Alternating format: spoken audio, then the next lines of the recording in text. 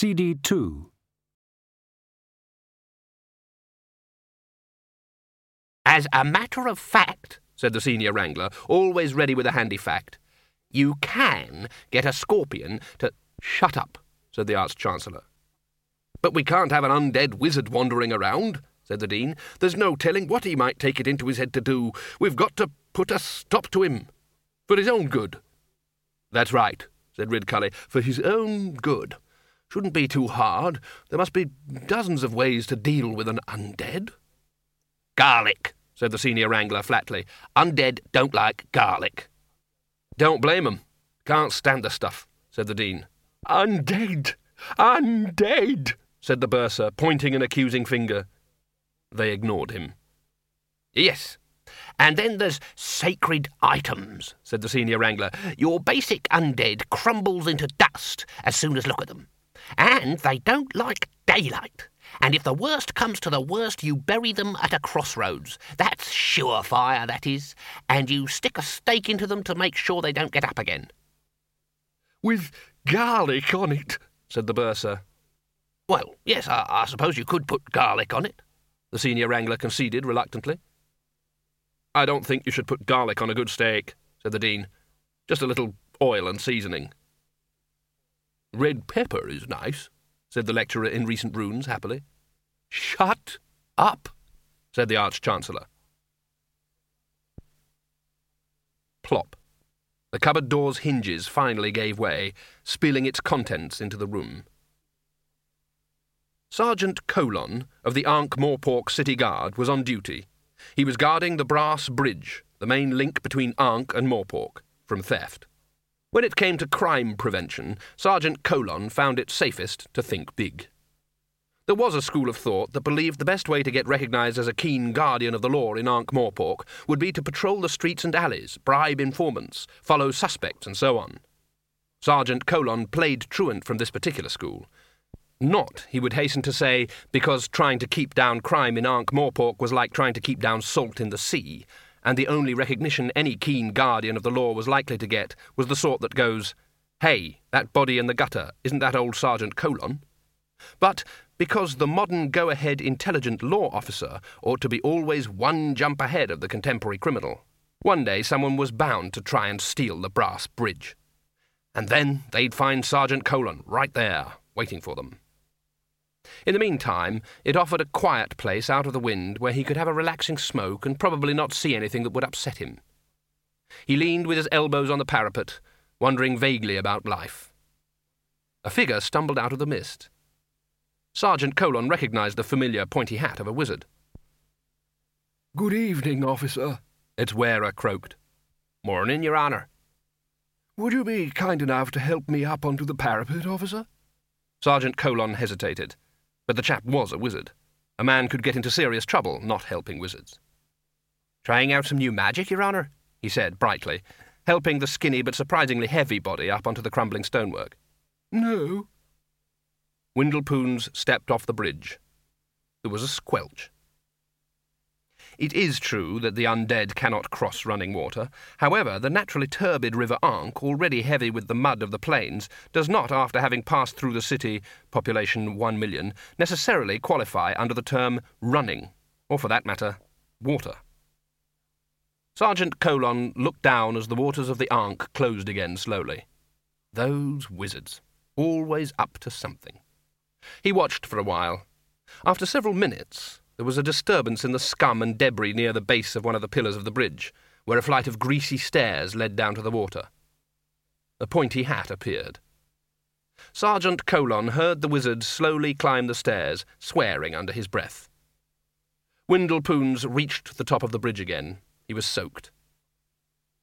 "You want to go and get changed?" Sergeant Colon volunteered. "You could catch a death standing round like that." "Get your feet in front of a roaring fire, that's what I do." Sergeant Colon looked at Windle Poons in his own private puddle. "You been trying some special kind of underwater magic, Your Honour?" he ventured. "Not exactly, officer." "I've always wondered about what it's like under the water," said Sergeant Colon encouragingly. "The mysteries of the deep, strange and wonderful creatures. My mum told me a tale once about this little boy what turned into a mermaid, Well, not a mermaid. And he had all these adventures under the sea. His voice drained away under Windle Poons' dreadful stare. It's boring, said Windle. He turned and stared to lurch away into the mist. Very, very boring. Very boring indeed. Sergeant Colon was left alone. He lit a fresh cigarette with a trembling hand and started to walk hurriedly towards the watch headquarters. That face, he told himself, and those eyes. Just like, what's her name? Who's that bloody dwarf who runs the delicatessen on Cable Street? Sergeant! Colon froze. Then he looked down. A face was staring up at him from ground level. When he'd got a grip on himself, he made out the sharp features of his old friend, cut-me-own-throat Dibbler. The Discworld's walking, talking argument in favour of the theory that mankind had descended from a species of rodent. CMOT Dibbler liked to describe himself as a merchant adventurer. Everyone else liked to describe him as an itinerant peddler whose money-making schemes were always let down by some small but vital flaw, such as trying to sell things he didn't own, or which didn't work, or sometimes didn't even exist. Fairy gold is well known to evaporate by morning, but it was a reinforced concrete slab by comparison to some of Throat's merchandise. He was standing at the bottom of some steps that led down to one of Ankh-Morpork's countless cellars. "Hello, Throat." "Would you step down here a minute, Fred? I could use a bit of legal aid." "Got a problem, Throat?" Dibbler scratched his nose. "Well, Fred, is it a crime to be given something? I mean, without you knowing it." "Someone been giving you things, Throat?" Throat nodded. "Dunno. You know I keep merchandise down here," he said. "Yeah?" "You see, I'll just come down to do a bit of stock-taking, and—" He waved a hand helplessly. "Well, take a look." He opened the cellar door. In the darkness, something went plop. Windle Poons lurched aimlessly along a dark alley in the shades, arms extended in front of him, hands hanging down at the wrists. He didn't know why. It just seemed the right way to go about it. Jumping off a building? No, that wouldn't work either. It was hard enough to walk as it was, and 2 broken legs wouldn't help. Poison? He imagined it would be like having a very bad stomachache. Noose? Hanging around would probably be more boring than sitting on the bottom of the river. He reached a noisome courtyard where several alleys met. Rats scampered away from him. A cat screeched and scurried off over the rooftops. As he stood wondering where he was, why he was, and what ought to happen next, he felt the point of a knife against his backbone. "OK, Grandad," said a voice behind him. "It's your money or your life." In the darkness, Windle Poons' mouth formed a horrible grin. "I'm not playing about, old man," said the voice. "Are you Thieves' Guild?" said Windle, without turning round. "No, we're freelancers. Come on, let's see the colour of your money." "Haven't got any," said Windle. He turned around. There were 2 more muggers behind him. "Ye gods, look at his eyes," said one of them. Windle raised his arms above his head. "Ooh," he moaned. The muggers backed away. Unfortunately, there was a wall behind them. They flattened themselves against it. "Ooh, bugger off, ooh," said Windle, who hadn't realised that the only way of escape lay through him. He rolled his eyes for better effect. Maddened by terror, the would-be attackers dived under his arms, but not before one of them had sunk his knife up to the hilt in Windle's pigeon chest. He looked down at it. "Hey, that was my best robe," he said. "I wanted to be buried in it. Will you look at it? You know how difficult it is to darn silk. Come back here Look at it, right where it shows." He listened. There was no sound but the distant and retreating scurry of footsteps. Windle Poons removed the knife. "Could have killed me," he muttered, tossing it away. In the cellar, Sergeant Colon picked up one of the objects that lay in huge drifts on the floor. "There must be thousands of them," said Throat behind him. "What I want to know is who put them there." Although not common on the Discworld, there are indeed such things as anti-crimes, in accordance with the fundamental law that everything in the multiverse has an opposite. They are obviously rare. Merely giving someone something is not the opposite of robbery. To be an anti-crime, it has to be done in such a way as to cause outrage and/or humiliation to the victim. So there is breaking and decorating, proffering with embarrassment, as in most retirement presentations, and whitemailing, as in threatening to reveal to his enemies a mobster's secret donations, for example, to charity. Anti-crimes have never really caught on. Sergeant Colon turned the object round and round in his hands. "Never seen one of these before," he said. He gave it a shake. His face lit up. "Pretty, ain't they?" "The door was locked and everything," said Throat, "and I'm paid up with the Thieves' Guild." Colon shook the thing again. "Nice," he said. "Fred." Colon, fascinated, watched the little snowflakes fall inside the tiny glass globe. "What am I supposed to do?" "Dunno. I suppose they're yours, Throat. Can't imagine why anyone would want to get rid of 'em, though." He turned towards the door. Throat stepped into his path. "Then that'll be 12 pence, he said smoothly. "What?" "For the one you just put in your pocket, Fred." Colon fished the globe out of his pocket. "Come on," he protested. "You just found them here. They didn't cost you a penny." "Yes, but there's the storage, packing, handling." "Tuppence," said Colon desperately. 10 pence. "Threepence." 7 pence, and that's cutting my own throat, mark you. "Done," said the sergeant reluctantly. He gave the globe another shake. "Nice, aren't they?" he said. "Worth every penny," said Dibbler. He rubbed his hands together hopefully. "Should sell like hot cakes," he said, picking up a handful and shoving them into a box. He locked the door behind them when they left. In the darkness, something went plop. Ankh-Morpork has always had a fine tradition of welcoming people of all races, colours and shapes, if they have money to spend and a return ticket. According to the Guild of Merchants' famous publication, Welcome to Ankh-Morpork, City of 1,000 Surprises, you, the visitor, will be assured of a warm welcome in the countless inns and hostelries of this ancient city, where many specialise in catering for the taste of guest from distant part. So if you a man, troll, dwarf, goblin or gnome, Ankh-Morpork will raise your glass convivial and say, "Cheer! Here looking you, kid. Up you bottom." Windle Poons didn't know where undead went for a good time.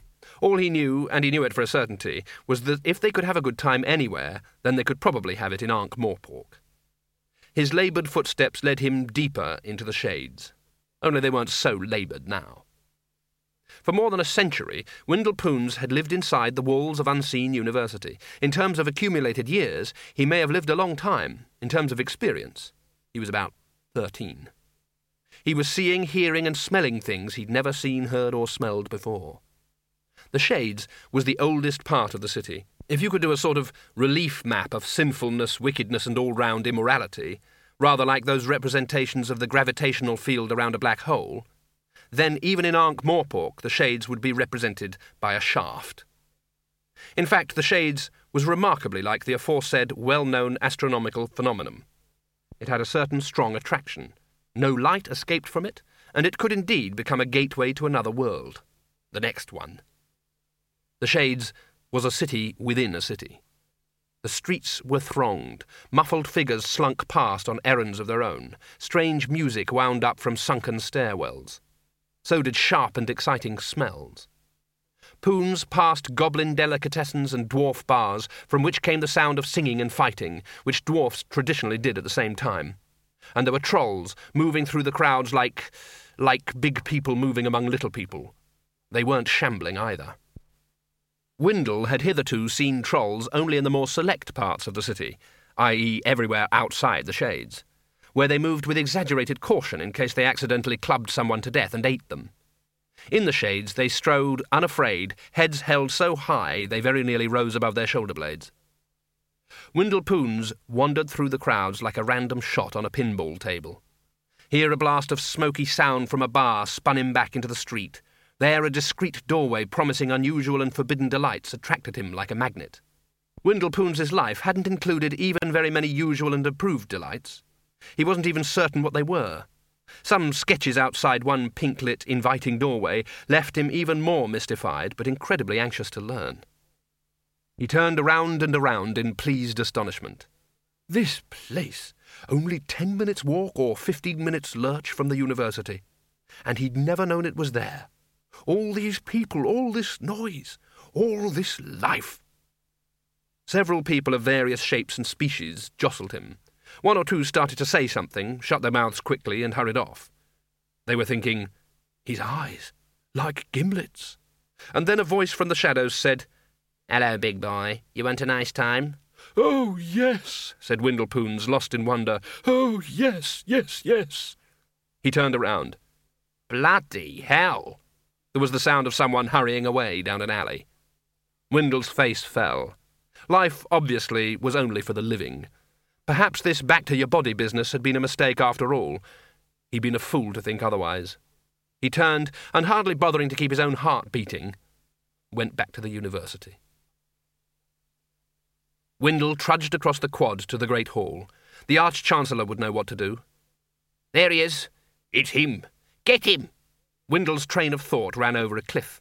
He looked around at 5 red, worried, and above all familiar faces. "Oh, hello, Dean," he said unhappily. "And is that the senior wrangler? Oh, and the Arch-Chancellor. This is—" "Grab his arm. Don't look at his eyes. Grab his other arm. This is for your own good, Windle." "It's not Windle. It's a creature of the night." "I assure you, Have you got his legs?" "Grab his leg! Grab his other leg!" "Have you grabbed everything?" roared the Arch-Chancellor. The wizards nodded. Mustrum Ridcully reached into the massive recesses of his robe. "Right, fiend in human shape," he growled. "What do you think of this, then, eh? Aha!" Windle squinted at the small object that was thrust triumphantly under his nose. "Well, he said diffidently, "I'd say yes, the smell is very distinctive, isn't it? Yes, yes, quite definitely. Allium sativum, the common domestic garlic, yes?" The wizards stared at him. They stared at the little white clove. They stared at Windle again. "I am right, aren't I?" he said, and made an attempt at a smile. Said the Arch-Chancellor. Yes, that's right." Ridcully cast around for something to add. "Well done," he said. "Thank you for trying," said Windle. "I really appreciate it." He stepped forward. The wizards might as well have tried to hold back a glacier. "And now I'm going to have a lie down," he said. "It's been a long day." He lurched into the building and creaked along the corridors until he reached his room. Someone else seemed to have moved some of their stuff into it, but Windle dealt with that by simply picking it all up in one sweep of his arms and throwing it out into the corridor. Then he lay down on the bed. Sleep. Well, he was tired. That was a start. But sleeping meant letting go of control, and he wasn't too certain that all the systems were fully functional yet. Anyway, when you got right down to it, did he have to sleep at all? After all, he was dead. That was supposed to be just like sleeping, only even more so. They said that dying was just like going to sleep, although, of course, if you weren't careful, bits of you could rot and drop off. What were you supposed to do when you slept, anyway? Dreaming. Wasn't that all to do with sorting out your memories or something? How did you go about it? He stared at the ceiling. "I never thought being dead would be so much trouble," he said aloud. After a while, a faint but insistent squeaking noise made him turn his head. Over the fireplace was an ornamental candlestick fixed to a bracket on the wall. It was such a familiar piece of furniture that Windle hadn't really seen it for 50 years. It was coming unscrewed. It spun around slowly, squeaking once a turn. After half a dozen turns, it fell off and clattered to the floor. Inexplicable phenomena were not in themselves unusual on the Discworld. It was just that they normally had more point, or at least were a bit more interesting. Rains of fish, for example, were so common in the little landlocked village of pine dressers that it had a flourishing smoking, canning and kipper filleting industry. And in the mountain regions of Syrrit, many sheep left out in the fields all night would be found in the morning to be facing the other way, without the apparent intervention of any human agency. Nothing else seemed to be about to move. Windle relaxed and went back to organising his memories. There was stuff in there he'd completely forgotten about. There was a brief whispering outside, and then the door burst open. "Get his legs! Get his legs! Hold his arms!" Windle tried to sit up. "Oh, hello, everyone," he said. "What's the matter?" The Arch-Chancellor, standing at the foot of the bed, fumbled in a sack and produced a large, heavy object. He held it aloft. "Aha!" he said. Windle peered at it. "Yes?" he said, helpfully. "Aha!" said the Arch-Chancellor again, but with slightly less conviction. "It's a symbolic, double-handed axe from the cult of blind Io," said Windle. The Arch-Chancellor gave him a blank look. Yes," he said. "That's right." He threw it over his shoulder, almost removing the Dean's left ear, and fished in the sack again. "Aha! That's a rather fine example of the mystic tooth of Offler the crocodile god," said Windle. "Aha! And that's, let me see now, yes, that's the matched set of sacred flying ducks of Ordpaw the Tasteless. I say, this is fun. Aha!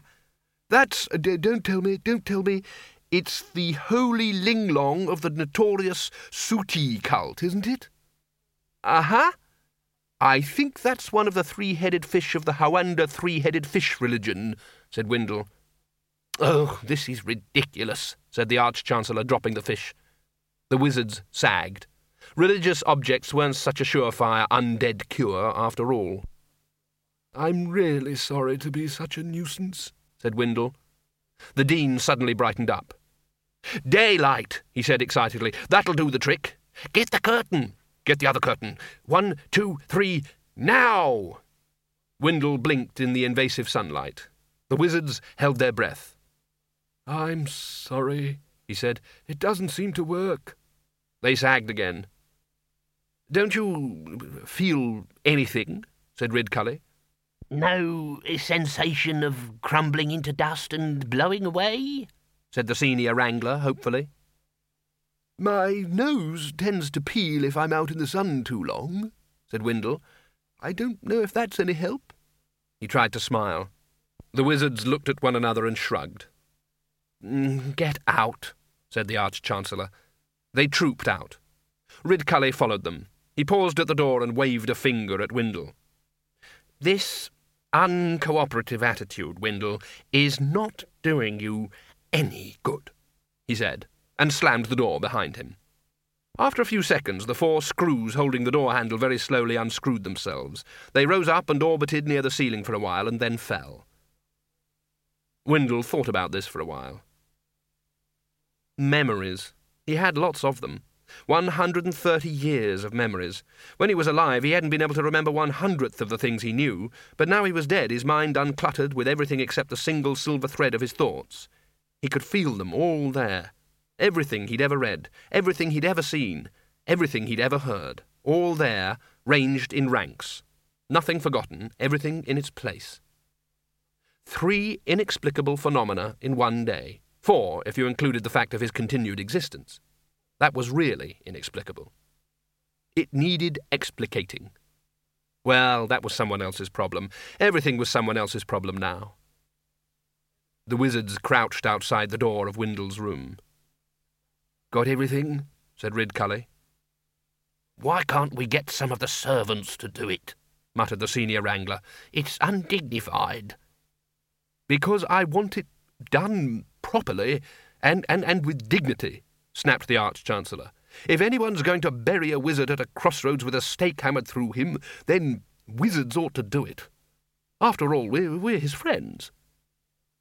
"What is this thing, anyway?" said the Dean, inspecting the implement in his hands. "It's called a shovel," said the senior wrangler. "I've seen the gardeners use them. You stick the sharp end in the ground, and then it gets a bit technical." Ridcully squinted through the keyhole. He's lying down again," he said. He got up, brushing the dust off his knees, and grasped the door handle. "Right," he said. "Take your time from me. 1, 2... Modo, the gardener, was trundling a barrow-load of hedge trimmings to a bonfire behind the high-energy magic research building when about half a dozen wizards went past at, for wizards, high speed. Windle Poons was being borne aloft between them. Modo heard him say, "Really, Arch-Chancellor, are you quite sure this one will work?" "We've got your best interests at heart," said Ridcully. "I'm sure, but—" "We'll soon have you feeling your old self again," said the bursar. "No, we won't," hissed the Dean. "That's the whole point."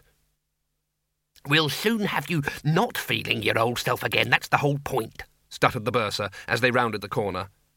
Modo picked up the handles of the barrow again and pushed it thoughtfully towards the secluded area where he kept his bonfire, his compost heaps, his leaf-mould pile, and the little shed he sat in when it rained.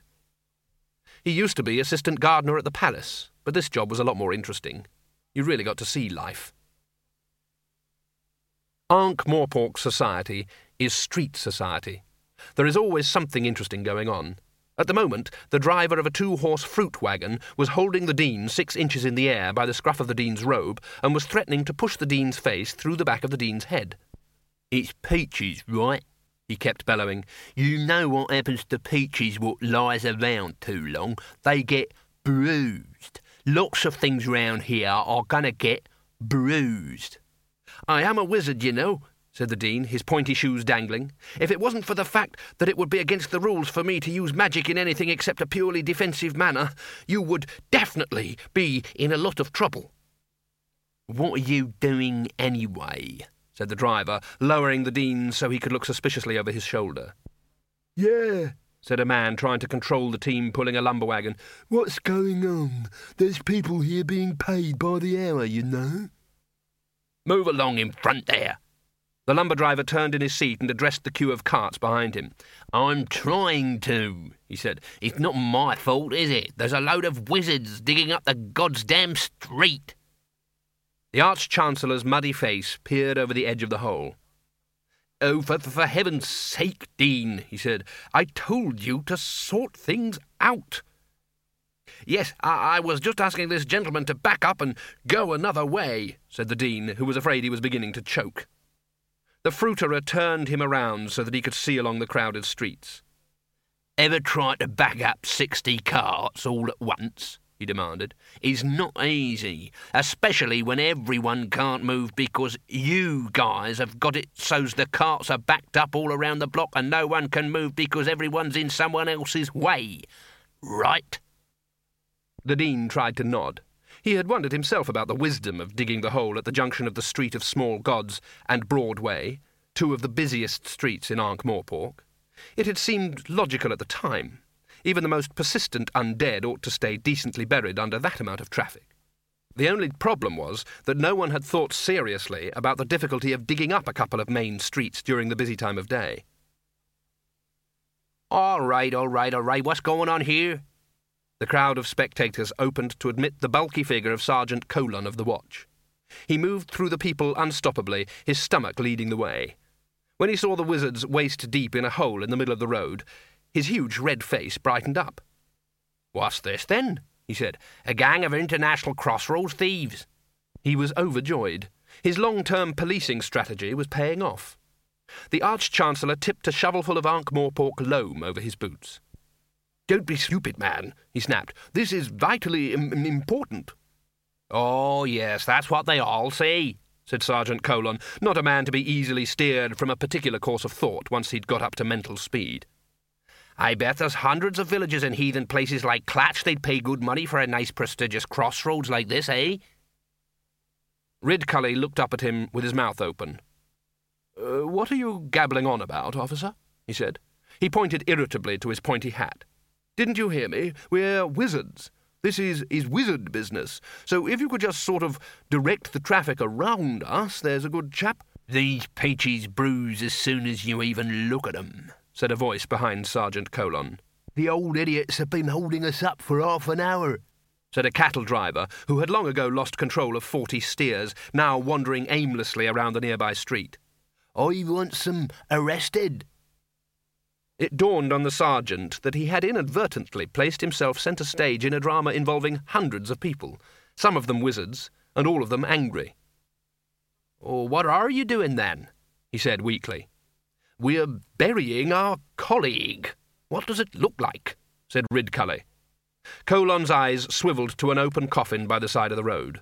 Windle Poons gave him a little wave. "But, he's not dead, is he?" he said, his forehead wrinkling as he tried to get ahead of the situation. "Appearances can be deceptive," said the Arch-Chancellor. "But he just waved to me," said the sergeant desperately. "So?"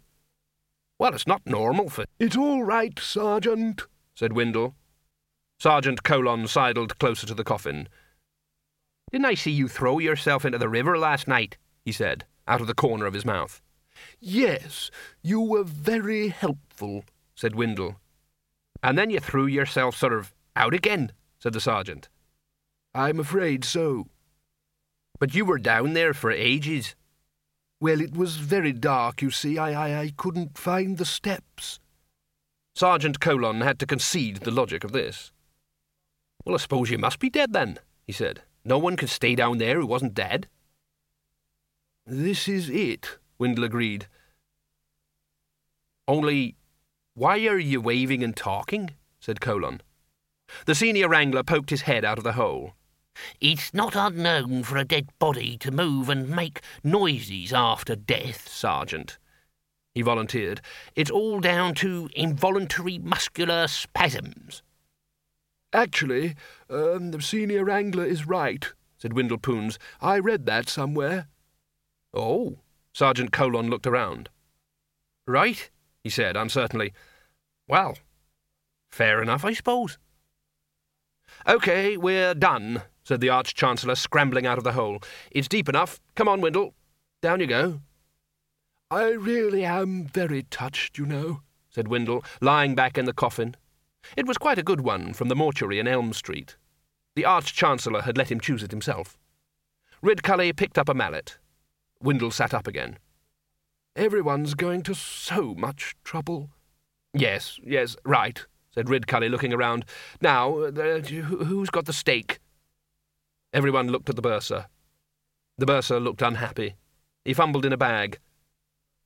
"I couldn't get any," he said. The Arch-Chancellor put his hand over his eyes. "All right," he said quietly. "You know, I'm not surprised. Not surprised at all. What did you get? Lamb chops? A nice piece of pork?" "Celery," said the bursar. "It's his nerves," said the Dean quickly. "Celery," said the Arch-Chancellor, his self-control rigid enough to bend horseshoes around. "Right." The bursar handed him a soggy green bundle. Ridcully took it. "Now, Windle," he said, "I'd like you to imagine that what I have in my hand—" "It's quite all right," said Windle. "I'm not actually sure I can hammer—" "I don't mind, I assure you," said Windle. "You don't?" "The principle is sound," said Windle. "If you'll just hand me the celery, but think hammering a stake, that's probably sufficient." That's very decent of you," said Ridcully. "That shows a very proper spirit." "Esprit de corps," said the senior wrangler. Ridcully glared at him and thrust the celery dramatically towards Windle. "Take that," he said. "Thank you," said Windle. "And now let's put the lid on and go and have some lunch," said Ridcully. "Don't worry, Windle, it's bound to work. Today is the last day of the rest of your life." Windle lay in the darkness, listening to the hammering. There was a thump and a muffled imprecation against the Dean for not holding the end properly, and then the patter of soil on the lid, getting fainter and more distant. After a while, a distant rumbling suggested that the commerce of the city was being resumed. He could even hear muffled voices. He banged on the coffin lid.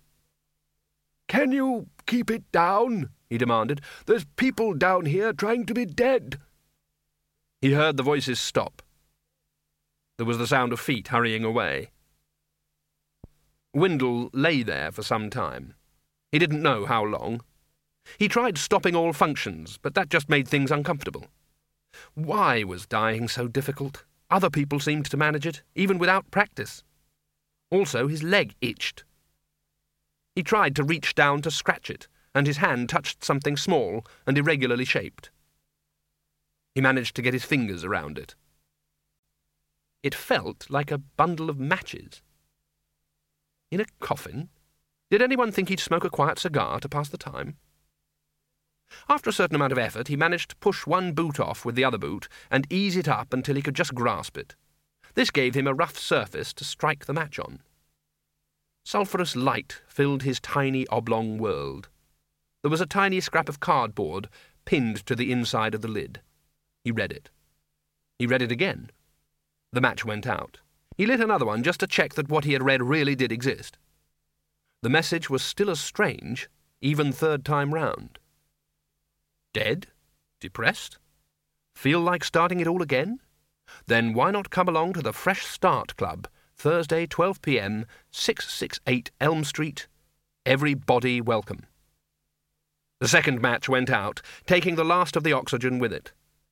Windle lay in the dark for a while, considering his next move and finishing off the celery. Who'd have thought it? And it suddenly dawned on the late Windle Poons that there was no such thing as somebody else's problem, and that just when you thought the world had pushed you aside, it turned out to be full of strangeness. He knew from experience that the living never found out half of what was really happening, because they were too busy being the living. The onlooker sees most of the game, he told himself. It was the living who ignored the strange and wonderful, because life was too full of the boring and mundane. But it was strange. It had things in it like screws that unscrewed themselves, and little written messages to the dead. He resolved to find out what was going on. And then, if death wasn't going to come to him, he'd go to death. He had his rights, after all. Yeah. He'd lead the biggest missing person hunt of all time. Windle grinned in the darkness. Missing believed death. Today was the first day of the rest of his life, and Ankh-Morpork lay at his feet. Well, metaphorically. The only way was up. He reached up, felt for the card in the dark, and pulled it free. He stuck it between his teeth. Windle Poons braced his feet against the end of the box, pushed his hands past his head, and heaved. The soggy loam of Ankh-Morpork moved slightly. Windle paused, out of habit, to take a breath, and realised that there was no point. He pushed again. The end of the coffin splintered. Windle pulled it towards him and tore the solid pine like paper. He was left with a piece of plank which would have been a totally useless spade for anyone with unzombie-like strength. Turning onto his stomach, tucking the earth around him with his impromptu spade, and ramming it back with his feet, Windle Poons dug his way towards a fresh start. Picture a landscape, a plain with rolling curves. It's late summer in the octarine grass country below the towering peaks of the high ram tops, and the predominant colours are umber and gold. Heat sears the landscape. Grasshoppers sizzle as in a frying pan. Even the air is too hot to move. It's the hottest summer in living memory, and in these parts that's a long, long time. Picture a figure on a horseback moving slowly along a road that's an inch deep in dust between fields of corn that already promise an unusually rich harvest. Picture a fence of baked dead wood. There's a notice pinned to it. The sun has faded the letters, but they're still readable. Picture a shadow falling across the notice. You can almost hear it reading both the words. There's a track leading off the road towards a small group of bleached buildings. Picture dragging footsteps. Picture a door open. Picture a cool, dark room glimpsed through the open doorway. This isn't a room that people live in a lot. It's a room for people who live outdoors but have to come inside sometimes when it gets dark. It's a room for harnesses and dogs. A room where oilskins are hung up to dry. There's a beer barrel by the door. There are flagstones on the floor, and along the ceiling beams hooks for bacon. There's a scrubbed table that 30 hungry men could sit down at. There are no men. There are no dogs. There is no beer. There is no bacon. There was a silence after the knocking, and then the flap of slippers on flagstones. Eventually, a skinny old woman with a face the colour and texture of a walnut peered around the door. "Yes?" she said. "The notice said, 'Man wanted.'" Did it? Did it? That's been up there since before last winter." "I am sorry. You need no help? The wrinkled face looked at him thoughtfully. I can't pay more than 6pence a week, mind, it said. The tall figure looming against the sunlight appeared to consider this. Yes, it said eventually. I wouldn't even know where to start you working either. We haven't had any proper help here for 3 years. I just hire the lazy good-for-nothings from the village when I want 'em. Yes? You don't mind, then? I have a horse. The old woman peered around the stranger. In the yard was the most impressive horse she'd ever seen. Her eyes narrowed. And that's your horse, is it? Yes. With all that silver on the harness and everything? Yes. And you want to work for 6pence a week? Yes. The old woman pursed her lips. She looked from the stranger to the horse and to the dilapidation around the farm. She appeared to reach a decision, possibly on the lines that someone who owned no horses probably didn't have much to fear from a horse thief. You're to sleep in the barn, understand? She said. Sleep? Yes, of course. Yes. I will have to sleep. Couldn't have you in the house anyway, it wouldn't be right. The barn will be adequate, I assure you. But you can come into the house for your meals. Thank you. My name's Miss Flitworth. Yes. She waited. I expect you have a name too, she prompted. Yes, that's right. She waited again. Well? I'm sorry? What is your name? The stranger stared at her for a moment and then looked around wildly. Come on, said Miss Flitworth. I ain't employing no one without no name. Mr. The figure stared upwards. Mr. Sky? No one's called Mr. Sky. Mr. Door? She nodded. Could be Mr. Door. There was a chap called Doors I knew once. Yeah, Mr. Door. And your first name? Don't tell me you haven't got one of those too. You've got to be a Bill or a Tom or a Bruce or one of those names. Yes. What? One of those. Which one? The first one. You're a Bill? Yes. Miss Flitworth rolled her eyes. All right, Bill Sky, she said. Door. Sorry. All right, Bill Door. Call me Bill. And you can call me Miss Flitworth. I expect you want some dinner? I would. Ah, yes. The meal of the evening. Yes. You look half-starved, to tell the truth. More than half, really. She squinted at the figure. Somehow it was very hard to be certain what Bill Door looked like, or even remember the exact sound of his voice. Clearly he was there, and clearly he had spoken. Otherwise, why did you remember anything at all? There's a lot of people in these parts as don't use the name they were born with, she said. I always say there's nothing to be gained by going round asking personal questions. I suppose you can work, Mr. Bill Door? I'm getting the hay in off the high meadows and there'll be a lot of work come harvest. Can you use a scythe? Bill Door seemed to meditate on the question for some time. Then he said, I think the answer to that is a definite yes, Miss Flitworth. Cut-me-own-throat Dibbler also never saw the sense in asking personal questions, at least insofar as they applied to him and were along the lines of, are these things yours to sell? But no one appeared to be coming forward to berate him for selling off their property, and that was good enough for him. He'd sold more than 1,000 of the little globes this morning, and he'd had to employ a troll to keep up a flow from the mysterious source of supply in the cellar. People loved them. The principle of operation was laughably simple and easily graspable by the average Ankh-Morpork citizen after a few false starts. If you gave the globe a shake, a cloud of little white snowflakes swirled up in the liquid inside and settled delicately on a tiny model of a famous Ankh-Morpork landmark. In some globes, it was the University or the Tower of Art or the Brass Bridge or the Patrician's Palace.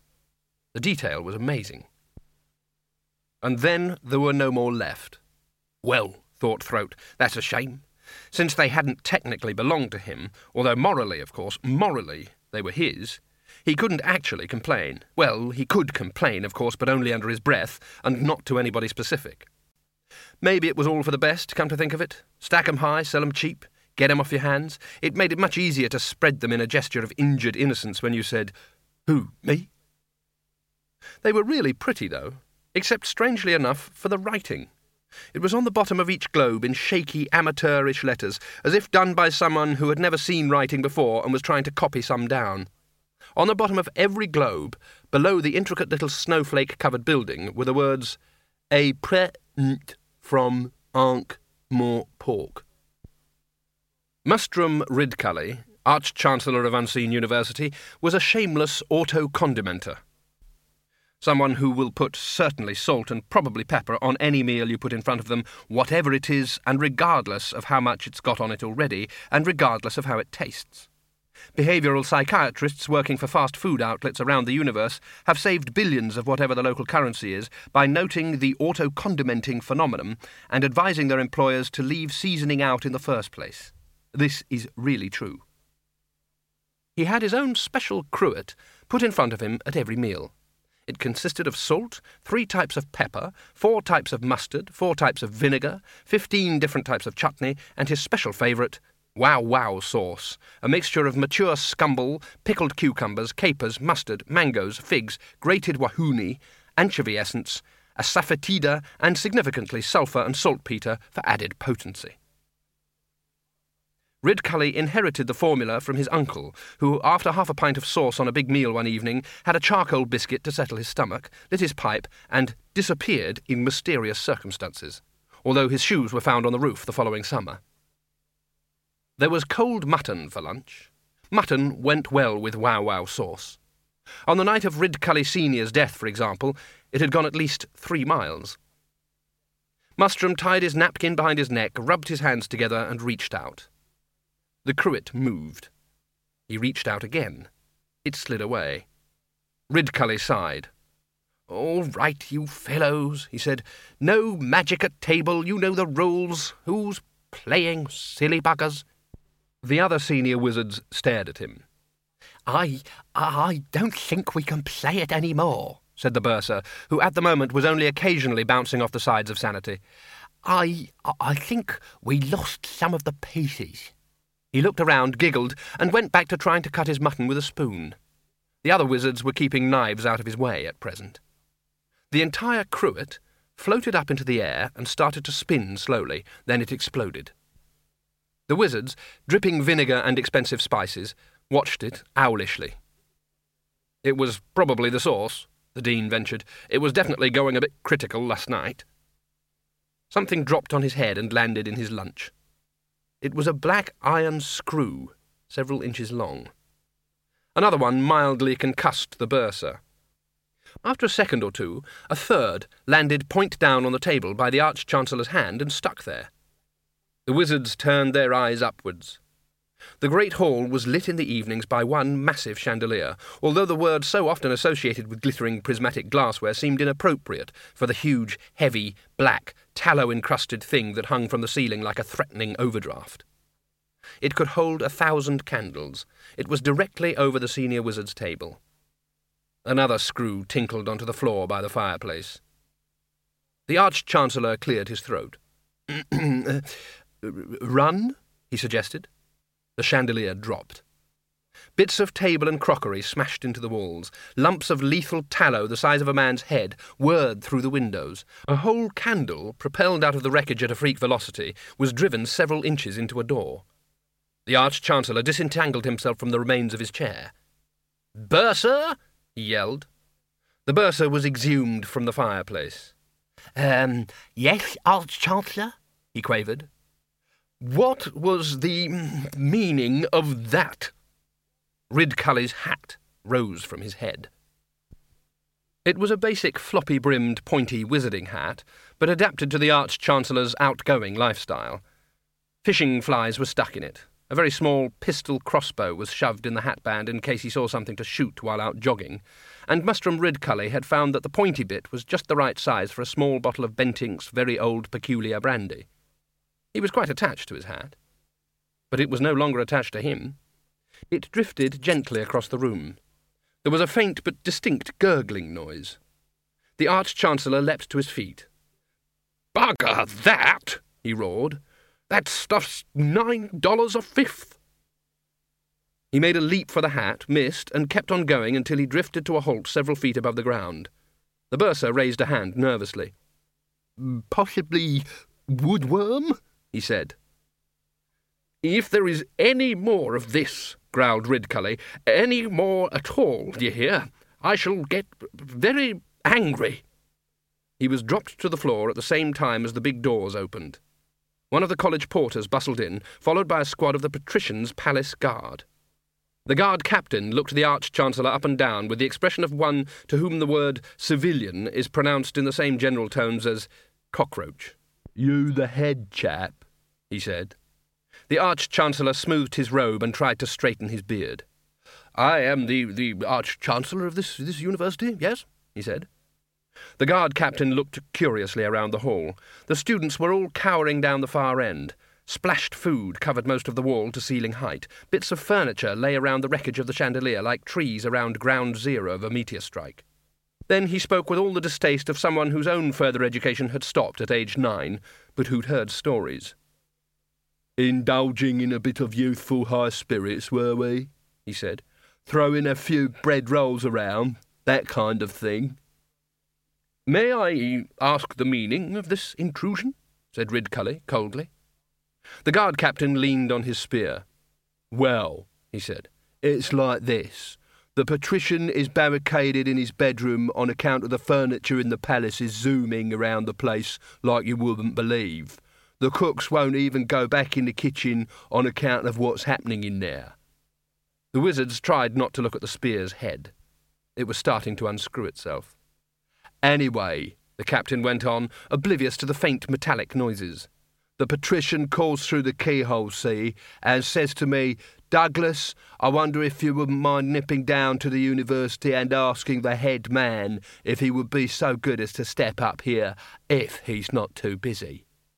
But I can always go back and tell him you're engaging in a bit of student humour, if you like.'" The spearhead was almost off the shaft. "You listening to me?" said the captain suspiciously. What?" said the Arch-Chancellor, tearing his eyes away from the spinning metal. Oh, yes. Well, I can assure you, my man, that we are not the cause of—" "Pardon?" "The spearhead fell on my foot." "Did it?" said Ridcully innocently. The guard captain hopped up and down. "Listen, are you bloody hocus-pocus merchants coming or not?" he said between bounces. "The boss is not very happy. Not very happy at all." A great formless cloud of life drifted across the Discworld, like water building up behind a dam when the sluice gates are shut. With no death to take the life force away when it was finished with, it had nowhere else to go. Here and there it earthed itself in random poltergeist activity, like flickers of summer lightning before a big storm. Everything that exists yearns to live. That's what the cycle of life is all about. That's the engine that drives the great biological pumps of evolution. Everything tries to inch its way up the tree, clawing or tentacling or sliming its way up to the next niche until it gets to the very top, which on the whole never seems to have been worth all that effort. Everything that exists yearns to live. Even things that are not alive, things that have a kind of sub-life, a metaphorical life, an almost life. And now, in the same way that a sudden hot spell brings forth unnatural and exotic blooms, there was something about the little globes. You had to pick them up and give them a shake, watch the pretty snowflakes swirl and glitter, and then take them home and put them on the mantelpiece, and then forget about them. The relationship between the university and the patrician, absolute ruler and nearly benevolent dictator of Ankh-Morpork, was a complex and subtle one. The wizards held that, as servants of a higher truth, they were not subject to the mundane laws of the city. The patrician said that indeed this was the case, but they would bloody well pay their taxes like everyone else. The wizard said that as followers of the light of wisdom, they owed allegiance to no mortal man. The patrician said that this may well be true, but they also owed a city tax of $200 per head per annum payable quarterly. The wizard said that the university stood on magical ground and was therefore exempt from taxation, and anyway you couldn't put a tax on knowledge. The patrician said you could. It was $200 per capita. If per capita was a problem, decapita could be arranged. The wizard said that the university had never paid taxes to the civil authority. The patrician said he was not proposing to remain civil for long. The wizard said, what about easy terms? The patrician said he was talking about easy terms. They wouldn't want to know about the hard terms. The wizard said that there was a ruler back in, it would be the century of the dragonfly, who had tried to tell the university what to do. The patrician could come and have a look at him if he liked. The patrician said that he would. He truly would. In the end, it was agreed that while the wizards, of course, paid no taxes, they would nevertheless make an entirely voluntary donation of, let's say $200 per head, without prejudice, mutatis mutandis, no strings attached, to be used strictly for non-militaristic and environmentally acceptable purposes. It was this dynamic interplay of power blocks that made Ankh-Morpork such an interesting, stimulating, and above all bloody dangerous place in which to live. Many songs have been written about the bustling metropolis, the most famous, of course, being Ankh-Morpork, Ankh-Morpork, so good they named it Ankh-Morpork. But others have included Carry Me Away from Old Ankh-Morpork, I Fear I'm Going Back to Ankh-Morpork, and the old favourite, Ankh-Morpork Malady. Senior wizards did not often get out and about on what, welcome to Ankh-Morpork, probably called the thronged highways and intimate byways of the city, but it was instantly obvious that something was wrong. It wasn't that cobblestones didn't sometimes fly through the air, but usually someone had thrown them. They didn't normally float by themselves. A door burst open, and a suit of clothes came out, a pair of shoes dancing along behind it, a hat floating a few inches above the empty collar. Close behind them came a skinny man endeavouring to do with a hastily snatched flannel what normally it took a whole pair of trousers to achieve. "You come back here!" he screamed as they rounded the corner. "I still owe $7 for you!" A second pair of trousers scurried out into the street and hurried after them. The wizards clustered together like a frightened animal with 5 pointed heads and 10 legs, wondering who was going to be the first to comment. "That's bloody amazing," said the Arch-Chancellor. Said the Dean, trying to imply that he saw more amazing things than that all the time, and that in drawing attention to mere clothing running around by itself, the Arch-Chancellor was letting down the whole tone of wizardry. "Oh, come on. I don't know many tailors round here who'd throw in a second pair of pants for a $7 suit," said Ridcully. "Oh," said the Dean. "If it comes past again, try to trip it up so as I can have a look at the label." A bedsheet squeezed through an upper window and flapped away across the rooftops. "You know," said the lecturer in recent runes, trying to keep his voice calm and relaxed, "I don't think this is magic. It doesn't feel like magic." The senior wrangler fished in one of the deep pockets of his robe. There was a muffled clanking and rustling, and the occasional croak. Eventually he produced a dark blue glass cube. It had a dial on the front. "You carry one of them around in your pocket?" said the Dean. "A valuable instrument like that?" "What the, hell is it?" said Ridcully. "Amazingly sensitive magical measuring device," said the Dean. "Measures the density of a magical field. A thermometer." The senior wrangler proudly held the cube aloft and pressed a button on the side. A needle on the dial wobbled around a bit and stopped. "See?" said the senior wrangler. "Just natural background, representing no hazard to the public." "Speak up," said the Arch-Chancellor. I can't hear you above the noise." Crashes and screams rose from the houses on either side of the street. Mrs. Evadne Cake was a medium, verging on small. It wasn't a demanding job. Not many people who died in Ankh-Morpork showed much inclination to chat to their surviving relatives. Put as many mystic dimensions between you and them as possible, that was their motto. She filled in between engagements with dressmaking and church work. Any church. Mrs. Cake was very keen on religion, at least on Mrs. Cake's terms. Evadne Cake was not one of those bead curtain and incense mediums, partly because she didn't hold with incense, but mainly because she was actually very good at her profession. A good conjurer can astound you with a simple box of matches and a perfectly ordinary deck of cards. If you would care to examine them, sir, you will see they are a perfectly ordinary deck of cards. He doesn't need the finger-nipping folding tables and complicated collapsible top hats of lesser prestidigitators. And in the same way, Mrs. Cake didn't need much in the way of props. Even the industrial-grade crystal ball was only there as a sop to her customers. Mrs. Cake could actually read the future in a bowl of porridge. It would say, for example, that you would shortly undergo a painful bowel movement. She could have a revelation in a pan full of frying bacon. She had spent a lifetime dabbling in the spirit world, except that in Evadne's case dabbling wasn't really apposite. She wasn't the dabbling kind. It was more a case of stamping into the spirit world and demanding to see the manager. And while making her breakfast and cutting up dog food for Ludmilla, she started to hear voices. They were very faint. It wasn't that they were on the verge of hearing, because they were the kind of voices that ordinary ears can't hear. They were inside her head. "Watch what you're doing." "Where am I?" "Quit shoving there." And then they faded again. They were replaced by a squeaking noise from the next room. She pushed aside her boiled egg and waddled through the bead curtain. The sound was coming from under the severe, no-nonsense Hessian cover of her crystal ball.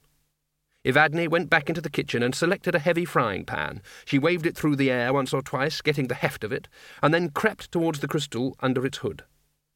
Raising the pan, ready to swat anything unpleasant, she twitched aside the cover. The ball was turning slowly round and round on its stand. Evadne watched it for a while, then she drew the curtains, eased her weight down on the chair, took a deep breath and said, "Is there anybody there?" Most of the ceiling fell in. After several minutes and a certain amount of struggle, Mrs. Cake managed to get her head free. "Ludmilla!" There were soft footsteps in the passageway, and then something came in from the backyard. It was clearly, even attractively female in general shape, and wore a perfectly ordinary dress. It was also apparently suffering from a case of superfluous hair that not all the delicate pink razors in the world could erase. Also, teeth and fingernails were being worn long this season. You expected the whole thing to growl, but it spoke in a pleasant and definitely human voice. "Mother, I'm under here." The fearsome Ludmilla lifted up a huge joice and tossed it lightly aside. "What happened? Didn't you have your premonition switched on?" "I turned it off to speak to the baker. Caw, that gave me a turn." "I'll make you a cup of tea, shall I?" "Now then, you know you always crash his teacups when it's your time." "I'm getting better at it," said Ludmilla. "There's a good girl, but I'll do it myself, thanks all the same." Mrs. Cake stood up, brushed the plaster dust off her apron and said, They shouted, all at once."